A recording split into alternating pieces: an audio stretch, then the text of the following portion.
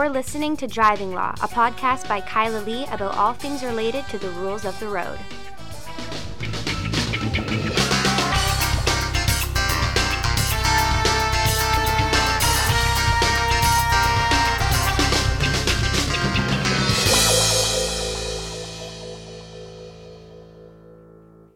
Hello, and welcome to another episode of Driving Law. I am Kyla Lee at Acumen Law, and with me is my co-hostest with the mostest, Paul Doroshenko. Hello.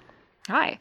I just want to correct for our listeners before we dive into the huge amount of topics that we have to talk about this week, one thing, because I've been getting a lot of people laughing at me calling you the co-hostess with the mostest. And I want to be clear, you're not the co-hostess with the mostest, although you could be if you wanted, but you're the co-hostess with a T on the end with the mostest. That's fine. I don't really like labels, so I'll work with whatever you call me. I don't really, as I've said before, you can call me dude, you can call me hey buddy, you can call me hey you.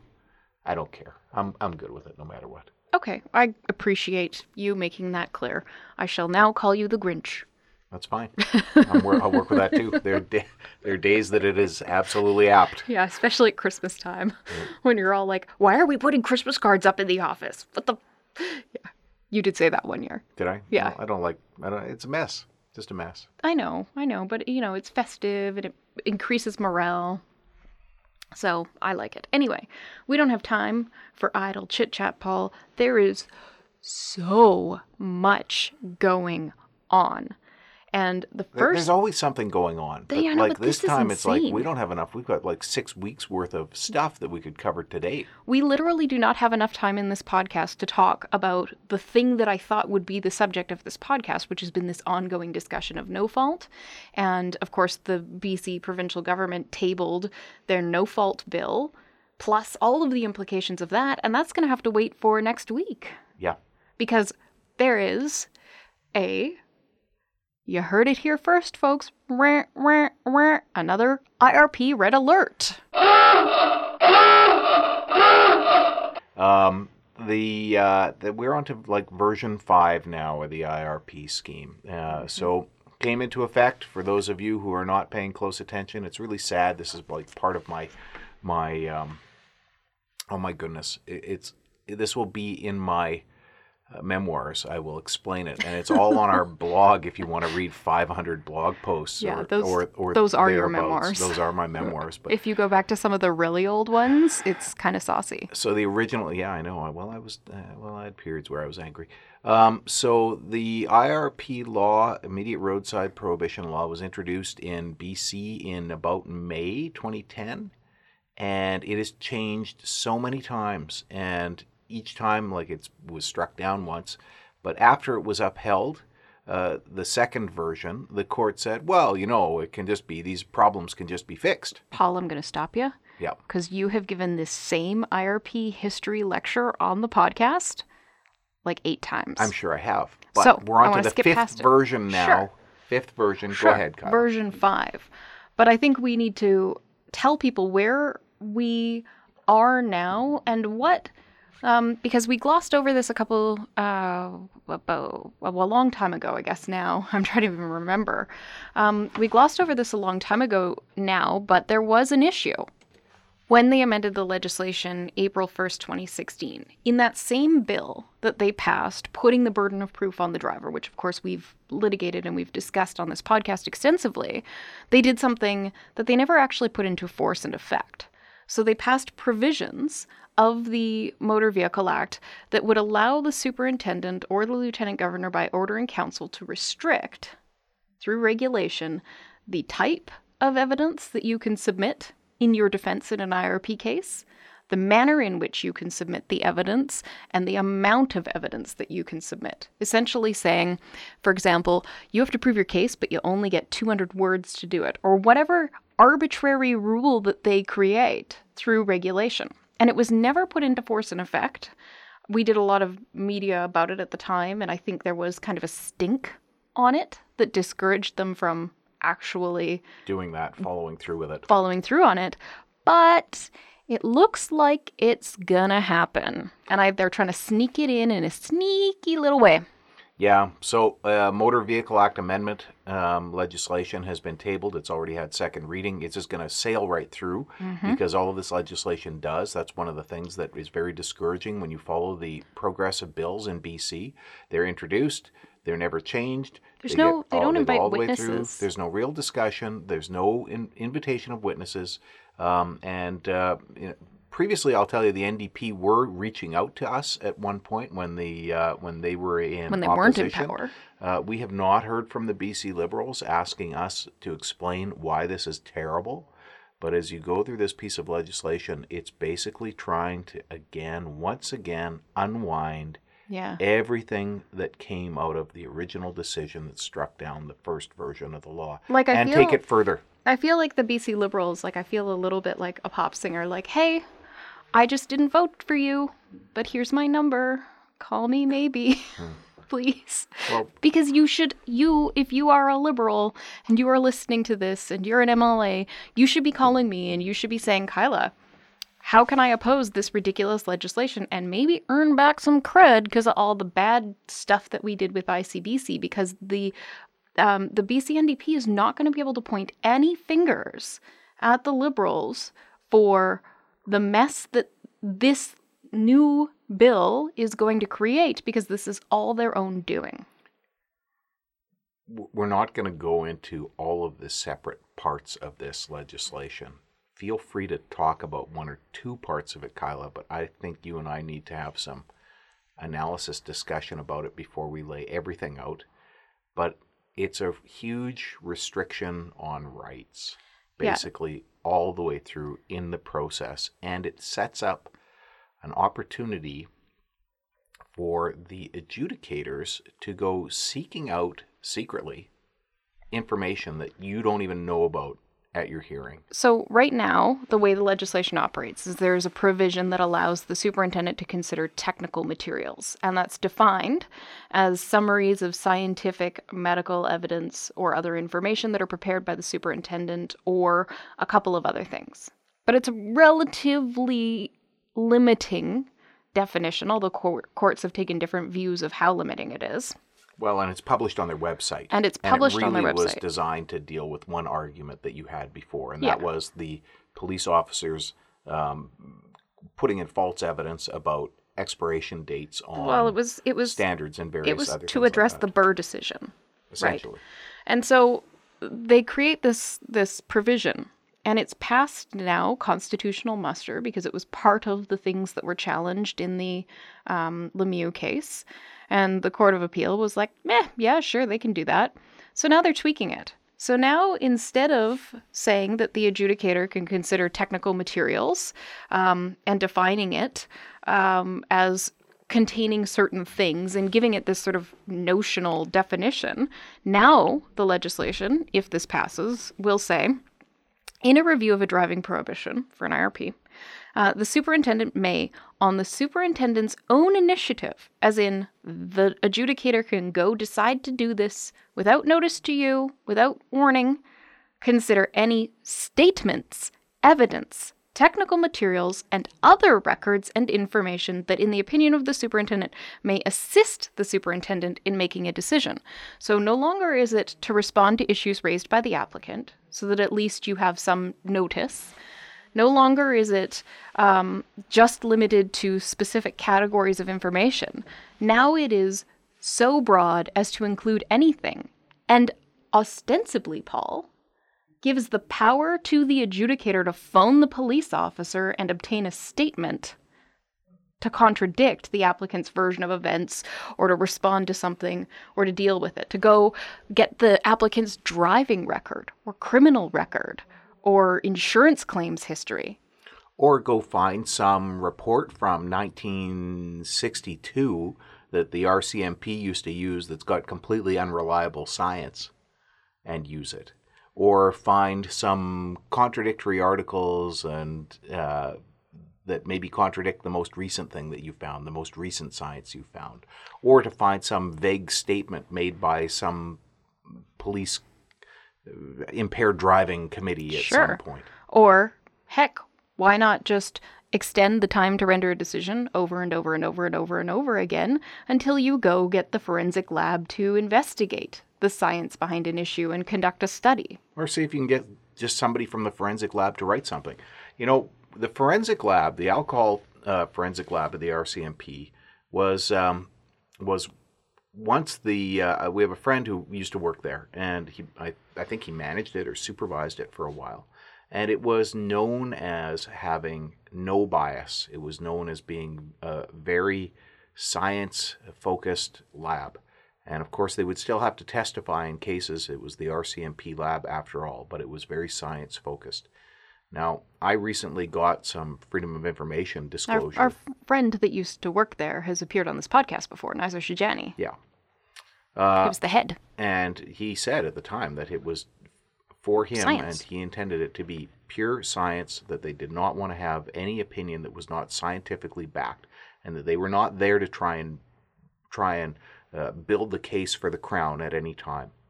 But it seems that it's changed a lot. I recently got a ton of disclosure in a Freedom of Information request. Took 14 months to get it from the RCMP. Thanks, Canada. Can we blame? Thanks, Trudeau. And it's it looks like the way that the lab is being used now is how can the lab help us to create evidence that is going to be useful for us? And the lab responds in such a way. And lots of things that just have not been disclosed by the lab. And it's upsetting because it suggests to me that this amendment really is just to allow them to go to the lab, tell the lab what they want them to say, and then come back with some statement that you don't even get to rebut because they don't even tell you about it. And then they use that in your hearing against you. And there's a lot in the disclosure that leads me to that conclusion, but there's some other interesting things in that disclosure. I don't know if you want to move on to talk a bit about that right now. Don't quite yet. Let's leave that as the carrot we dangle to keep people listening through this podcast. Okay. Because I want to keep talking about this Motor Vehicle Act amendment bill, which appears on its face to be the legislature saying, oh, hey, we have to address this new standard of review issue that arose out of Vavilov and deal with our Section 94 appeals of driving prohibitions. So that's why we're amending the Motor Vehicle Act. And we're making a couple of other consequential amendments, just clarifying some stuff for people who have out-of-province licenses. But the nefarious stuff is not even in there. It's not discussed. It's in there. It's not discussed. Yeah, but it's not discussed. You know, they're also, in addition to this technical materials thing, they're also amending this not in force and effect legislation, which is why I say that they're going to bring it into force and effect. Why amend it unless they plan to use it? And the act the provisions that are currently not in effect have a provision that says that you can't submit anything unless it meets the regulations. And they're amending the section that requires the superintendent to consider material. And they're amending it to say they're repealing the section that says that the superintendent is required to consider any written material submitted by the applicant to any relevant statements and evidence submitted to the superintendent. And while that might seem like just maybe clarifying language that they have to consider things beyond written material, there's also a provision that says they have to, in the case of an oral hearing, consider any representations made at the hearing. So it's not surplusage that they're trying to fix. It's actually a sneaky little thing when you look at the way they amend the not enforced legislation, which says that they have to consider, and then this is the not enforced provision that would replace the existing provision, any relevant statements and evidence submitted to the superintendent that meet the requirements of the regulations. So they're going to impose requirements on what you can submit. And in particular, because they're taking out written submissions, they're going to limit your ability to make submissions in writing in your IRP review hearing and limit you to your 30 minutes, as many words as you can get out, non-recorded oral hearing where you can't preserve your right to the record. This is, again, one of those things that is specifically designed at Kyla. It's true. And the reason is that Kyla makes written submissions on all the issues that she won't have time to cover in the 30-minute oral hearing, and things that are matters that are before the court. And she also makes written submissions on most of the oral submissions she's going to make as well, because she wants there to be a record of it. So we make written submissions in immediate roadside prohibition hearings, typically like 150 pages worth of submissions, and that's to cover off all of those issues. And that is, would not be necessary but for the fact that they limit us to a 30-minute hearing. And unfortunately, that's because of me, because I was conducting hearings that were taking 2 hours, because there's many things that have to be covered in these cases. And that's when they came up with the 30-minute rule. Mm-hmm. And they're also amending the regulation, the future power to create regulations about written statements and evidence in their submission, to substitute it to say statements and evidence and classes of statements and evidence and their submissions. So they're also creating, you can see the plan here, separate classes of evidence. Sworn evidence to be given more weight than unsworn evidence. Even though you might live in Pooskoopi, you might not be able to get into town because your car's impounded and your license is prohibited and nobody can give you a ride, and you can't swear your affidavit because there's no notary in Pooskoopi, and you just have to suffer. You live in Bella Bella, where there's not a notary at all. Too bad, so sad. Your evidence is less deserving of belief than the police officer because it's not sworn. I see this. I see through what they're doing. And you might call me cynical. No, it's obvious. It's obvious what they're doing. This is another one of those rip-away rights. Government doesn't like the fact that you are succeeding in IRP hearings, and so they're trying to come up with some way. And how do I know that they don't like that? It was in that RCMP disclosure that I got. It's each time I get RCMP disclosure, I always look through it, and I'm always surprised. The only defense lawyer whose name is ever mentioned in there at any time had ever been is Kyla. Oh, no, it's not. No? I've been mentioned a couple times, but not in this most recent one. It's just the only time. It's the RCMP lab and the RCMP alcohol advisory committee and the superintendent of motor vehicles emailing back and forth about some submissions or argument that you've come up with, and trying to figure out how they can defeat you. And that's the most disturbing thing, is it's a tribunal and the RCMP emailing back and forth trying to figure out how they can defeat an argument that you've developed or one of your clients has. Yeah, and like all of my arguments are actually based in science. So, well, that's the thing. There's flaws in the scheme. We know that. You and I have recognized that. And when you get a client who's got that, you advance that argument. Right. We just advance that argument, and instead of recognizing it and just revoking the prohibition, they extend the time to render the decision for 8 months while they change the legislation, and then render the decisions. And it's frustrating as hell. Well, that, and also they're sneakily amending the legislation to incorporate Section 57 of the Administrative Tribunals Act, which puts a time limit on when you can file for judicial review. So now, if you get an IRP decision, you have to file your judicial review application. Well, if this legislation passes, which it will, you have to file your judicial review application within 60 days of when you got your decision. Yeah, so now there's a limitation period. Yeah, and good luck, being able to afford that if you don't have a car and you don't have a job. Just thinking now that maybe we could create some online form that we can allow people to do it so everyone can do it. Just everyone file a judicial review? Everyone can file a judicial review. I think that would be an abusive process. Well, no, but we don't have to be the people who act for it. We'll just help them. Oh, just fill in the blanks form. Like the superintendent's report. Like the superintendent's report, yeah. So that people can just check boxes to file the judicial review and then just click to print. Yeah. Then they can file their own judicial review. 60 days. Yeah. Might as well get it done, everybody. Maybe we can encourage thousands of people to do it that way. Yeah. I mean, you got to do it in the 60 days, so you might as well get her done. Yeah, exactly. The adjudicator engaged in an unreasonable assessment of credibility. Check box. Check. Yeah. And then they can, their lawyers can have the headache of trying to sort out thousands of self-represented litigants who didn't fully articulate their grounds of review. Well, we can give them some check boxes and they can fully articulate them through check boxes. Yeah, I mean, that's how the officers fully articulate their evidence. So. Exactly.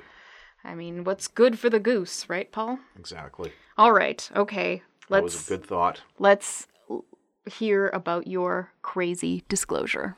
Well, the crazy. I mean, I started making freedom of information requests again. I left it alone for a couple of years because for strategic tactical reasons, and then I started making freedom of information requests again to police forces and the RCMP for information about their ASDs and information about what information back and forth between these organizations. And there's lots of interesting stuff. And of course, one of them is that you're advancing arguments that they can't figure out how to defeat. They just want to defeat them. They don't want to accept the fact that they are valid arguments. Yeah, but, I mean, God forbid people in ketosis might produce false fails. Could undermine confidence in this broken scheme. Stop and let's think about what's taking place here. There's people from Road Safety BC writing to the RCMP saying the adjudicators are frustrated. In other words, the adjudicators are communicating with the RCMP through a middleman. In this scheme that purportedly is non-biased adjudication in a government office where we don't get to see what's going on. It's not like in an open courtroom. It's a hearing over the phone. We don't know, what the structure is and how the information passes there. We know that there is a liaison. It's a civilian liaison. But why is it even happening in the first place? Imagine a judge was phoning a clerk in the Crown's office and saying, talk to the Crown because we're not happy about this, and get them to phone the police officer and get some, we're really frustrated. Could you just get the police to take better notes? Yeah, write some. It's making it hard for us to uphold all of these arrests and the legitimacy of all of these searches. We really want to convict more people, but it's getting hard because you guys aren't giving us a better record of the arrest and what took place at the arrest. So that's very, very frustrating to see that, and to see that in these emails. But there's other interesting things in the emails. There was, of course, discussions about you and arguments that you brought up. You didn't even show me the discussions about me. Did they at least say I'm nice? They called me icky in one set of emails. Yeah. It's like, what did I do? Like, did I not shower? No, you just advanced arguments that made it painful for them. Yeah. That adjudicator is no longer with them. Who called me icky. I wanted to accuse her of bias against me. That was a good that you would have had a good argument there for that. I know at some point they probably had my picture on a dartboard there. So I was aware when they replaced the AlcoSensor with the AlcoSensor FST that they had all these extra AlcoSensors, and that somebody had taken them to the RCMP lab and they wanted to do some experiments on fuel cells. That's fascinating because I was told they smashed them all with sledgehammers. Well, they smashed a lot of them with sledgehammers, which is terrible. Why they would do such a thing is just beyond me. There was recyclable material in there. God forbid they end up in the hands of Defense Counsel. Well, I mean, they could have just shipped them to some country where they could use even the defective device for certain safety purposes or something. India currently uses that device.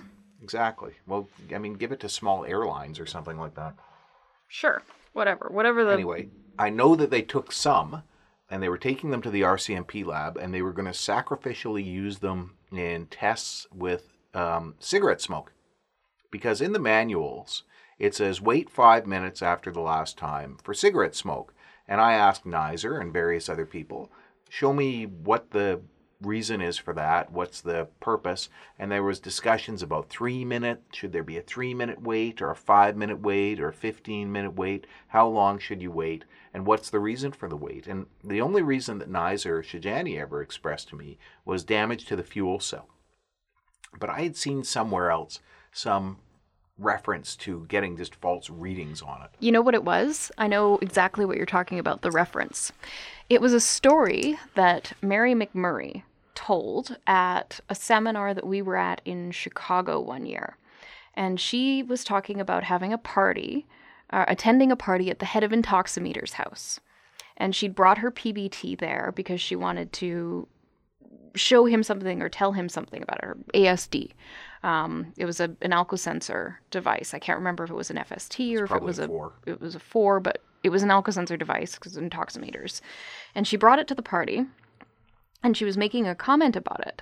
And the head of Intoximeters, president of the company, yanked it out of her hand and said, "Want to see something cool?" Took a drag from his cigarette and blew into it. And she was horrified because she was of the opinion it would damage the fuel cell sensor. But she was even more horrified. I remember this story vividly because it produced a positive reading for ethanol above the legal limit after he did that. Inhaled cigarette smoke directly into the device, or exhaled rather. So we've never done this on Can You Fail It? And we were just discussing it earlier today, but the RCMP lab took these AlcoSensor 4s and they did tests, and who knows how quickly after smoking they did the tests, but they got readings that were elevated by as much as 32 milligrams percent.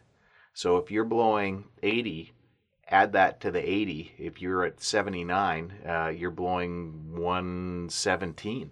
If you're at 30, you're blowing a warn. Yeah. If you're at 50, well, you're not blowing a fail if you're at 50. If you're at 70, you're blowing a fail. Yep. At 60, you're blowing a fail. No, fail's at 100. Yes, a fail's at 100, but you're over the limit is what I'm saying. Yeah. And that's presuming that it's only 32. That's just what they got. Maybe you get higher in some circumstances. Depending maybe on you the get lower. circumstances. And, we've never looked at, we should also test this on Can You Fail It, vaping products. Because from what you've showed me, they didn't test vaping products. They just tested actual cigarettes. They just tested actual cigarettes. Lots of those vaping products, the juice that they put in the cartridges, and I don't purport to know how to use this because I don't vape, there's like a fluid that goes inside the cartridge, and that fluid is often contains forms of alcohol, like propylene glycol. Some of them just contain straight up ethanol. Yeah. And, where's the testing on that? So this was interesting because they did this in 2016. 2016. Now, since then, we are on our third version now, the most recent one having come out just a couple weeks ago, of the AlcoSensor FST Operator's Manual for British Columbia. The most recent one came out February 18th. The one that came out before that was December 18th, 2018. And the differences between these two manuals don't discuss any of this. And when it comes to cigarette smoke, they don't tell the officers this at all. No, and you know what? And this is written, I've got the FOIs to prove it. Yep. Written in consultation with them. They're emailing back and forth about what the wording should be.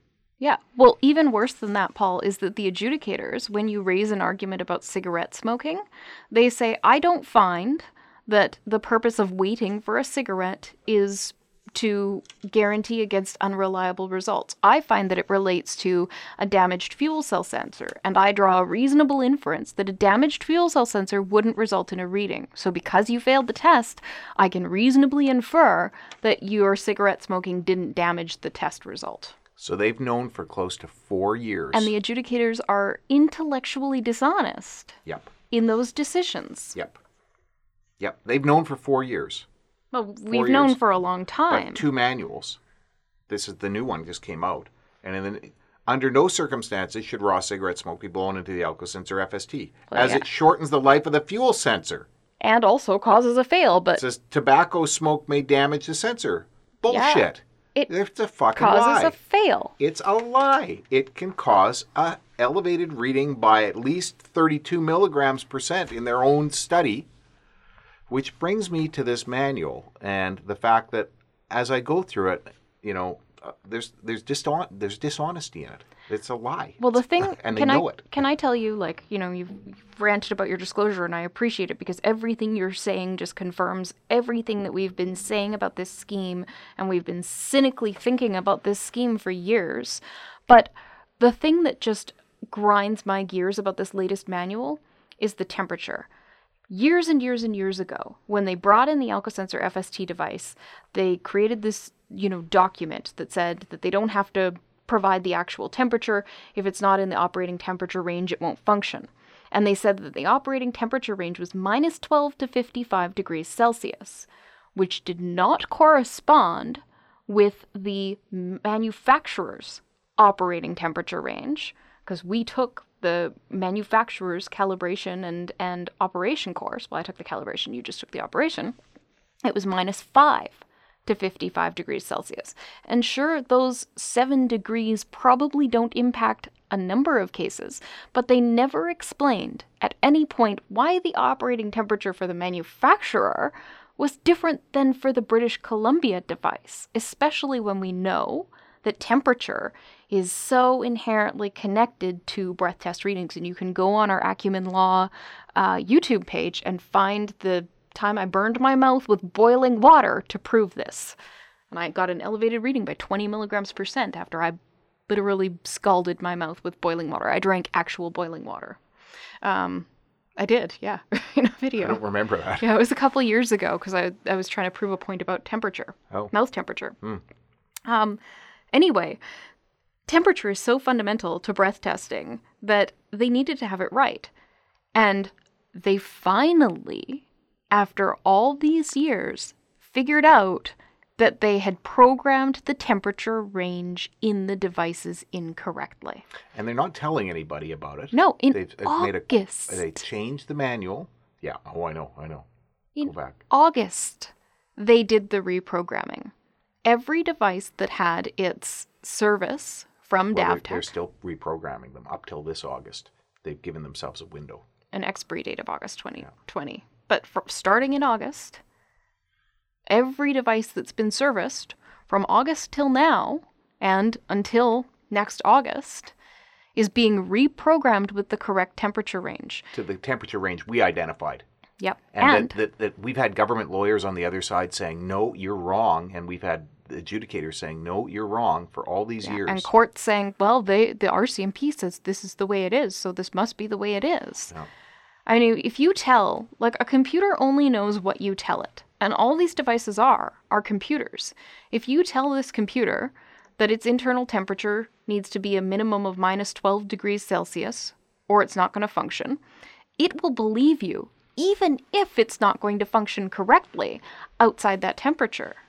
And when you have the way it works in the reverse, so a higher internal temperature for your breath is going to contribute to a higher reading, and a lower internal temperature for the device will contribute to a higher reading because it's going to measure your breath as being hotter than it is.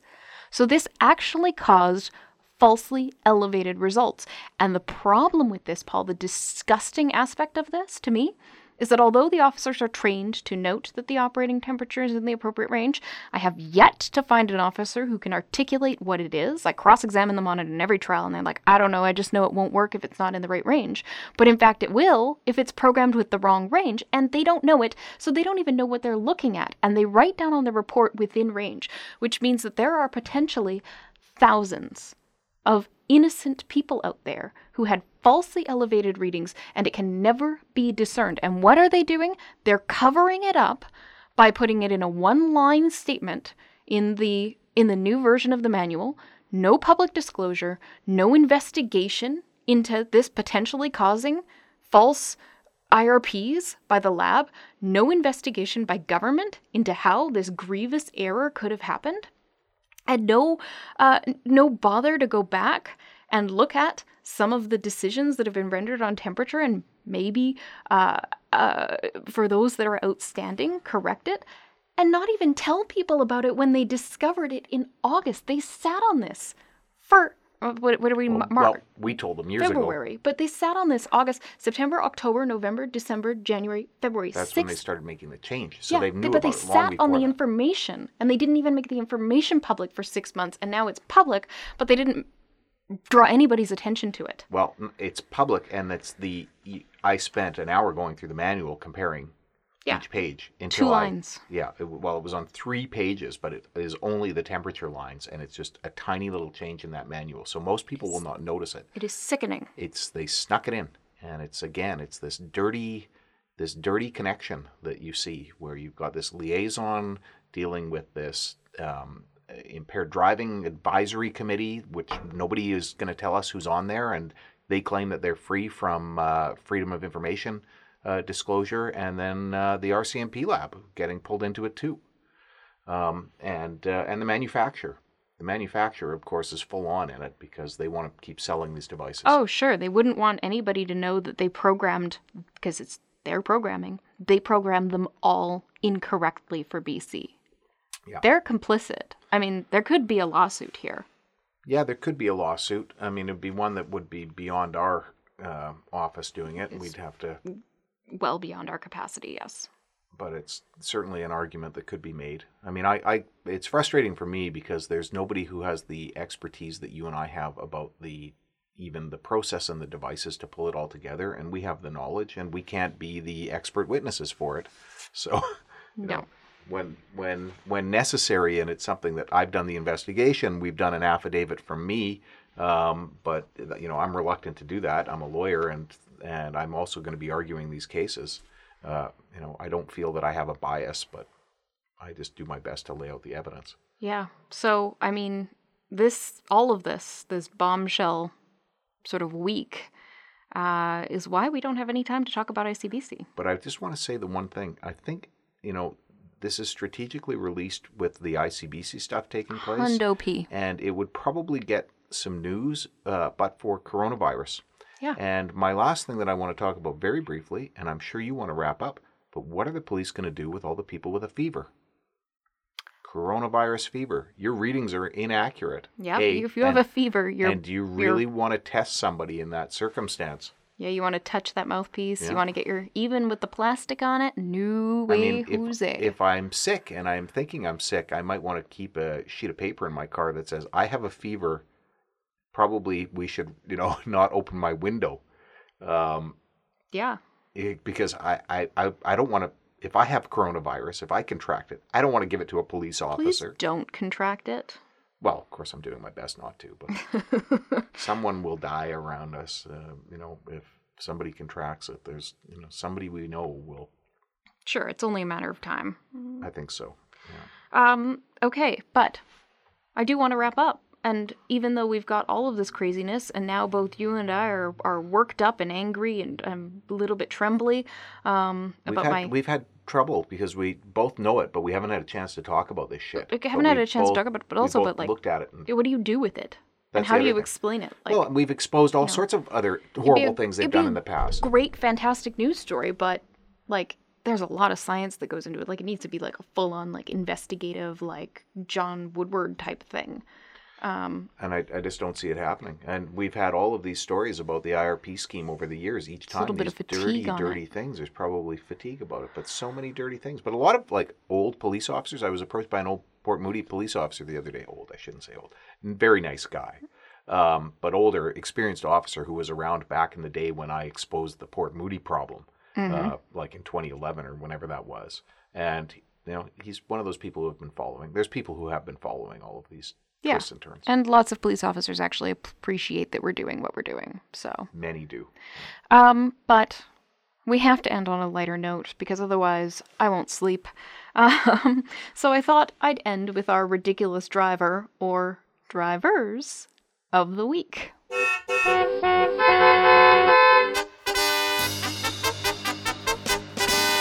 The ridiculous driver of the week.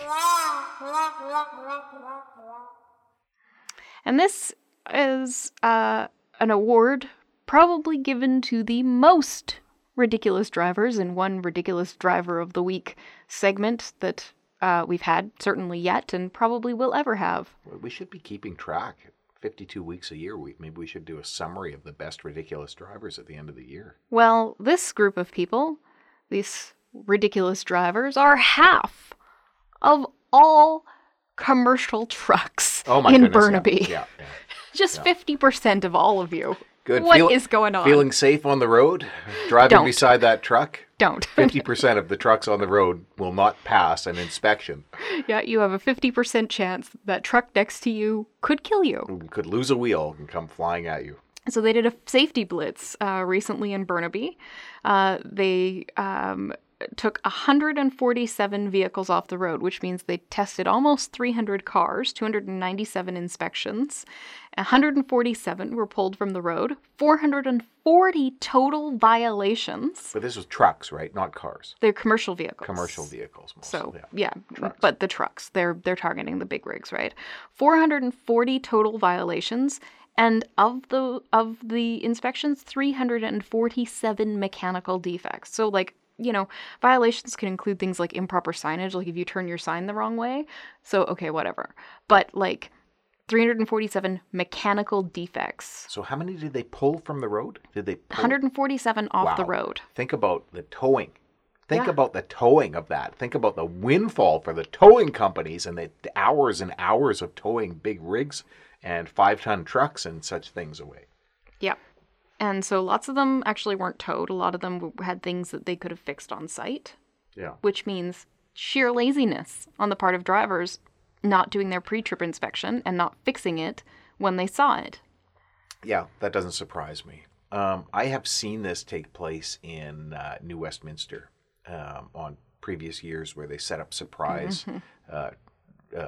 heavy Yeah, truck right off inspections. when you come off Marine Drive there over that little overpass right thingy. in front of City Hall. Oh, I've seen it nice. there too. And they've had dozens of trucks pulled over. And you're feeling sympathetic for the truck drivers. But at the same time, how does this happen? It's because of competition. They're all trying to survive and get their job done and earn as much money as possible. And they look at the safety concern and they think, it'll probably be okay. But of the 147 ridiculous drivers this week, we have one driver who took the cake. Stands out. He stands out above the rest. Congratulations, sir. He only had an L, Okay. a Class 7L license, which Yeah. means he can't be driving a commercial vehicle. Well, can you not be driving a vehicle that's registered as a commercial vehicle, like a 1-ton truck that's owned by a... No, those trucks you require at least a Class 3 or Class 4. Well, okay, I don't know. Anyway, was not eligible to drive that class of vehicle. No supervisor, of course. No supervisor and an L. And Okay. and more than 50% of the turn signals, brake lights, and headlights on that vehicle were non-functional. Wow. So one That's a turn winner. signal, one headlight, one brake brake light. It's like a country song. One signal, one brake light, one headlight. I'll write that tonight. Yeah. It was sung to the tune of one whiskey, one scotch, one beer. Sure. But I don't, my tunes are original, right? My Yes. songs are original creations. Mine are all beautiful parodies. Anyway, whoever you are, sir, why? Just why? I'm sure there was a reason. It probably made perfect sense. I really got to get this truck over there. Yeah, I don't have a supervisor and I'm not allowed to drive it. And then none of the lights work. Well, 50% of them work. Well, that's not too bad. Okay, Yeah, well, 50% work. One's better than none. Rolling. As my mom would say, better than a poke in the eye. Sure. Your mother has a surprising number of clever phrases. She does. All right. Well, that is our podcast. Thanks again, everyone, for listening. And I'm sorry that we worked ourselves up into anger, but we're angry or we're frustrated. And if with you this. are a class action counsel and know something about suing the RCMP or DavTech or intoximeters and want to talk to us about it, or just generally angry like the rest of us, give us a call, 604-685-8889, or find us online, vancouvercriminallaw.com. Tune in next week for another episode of Driving Law.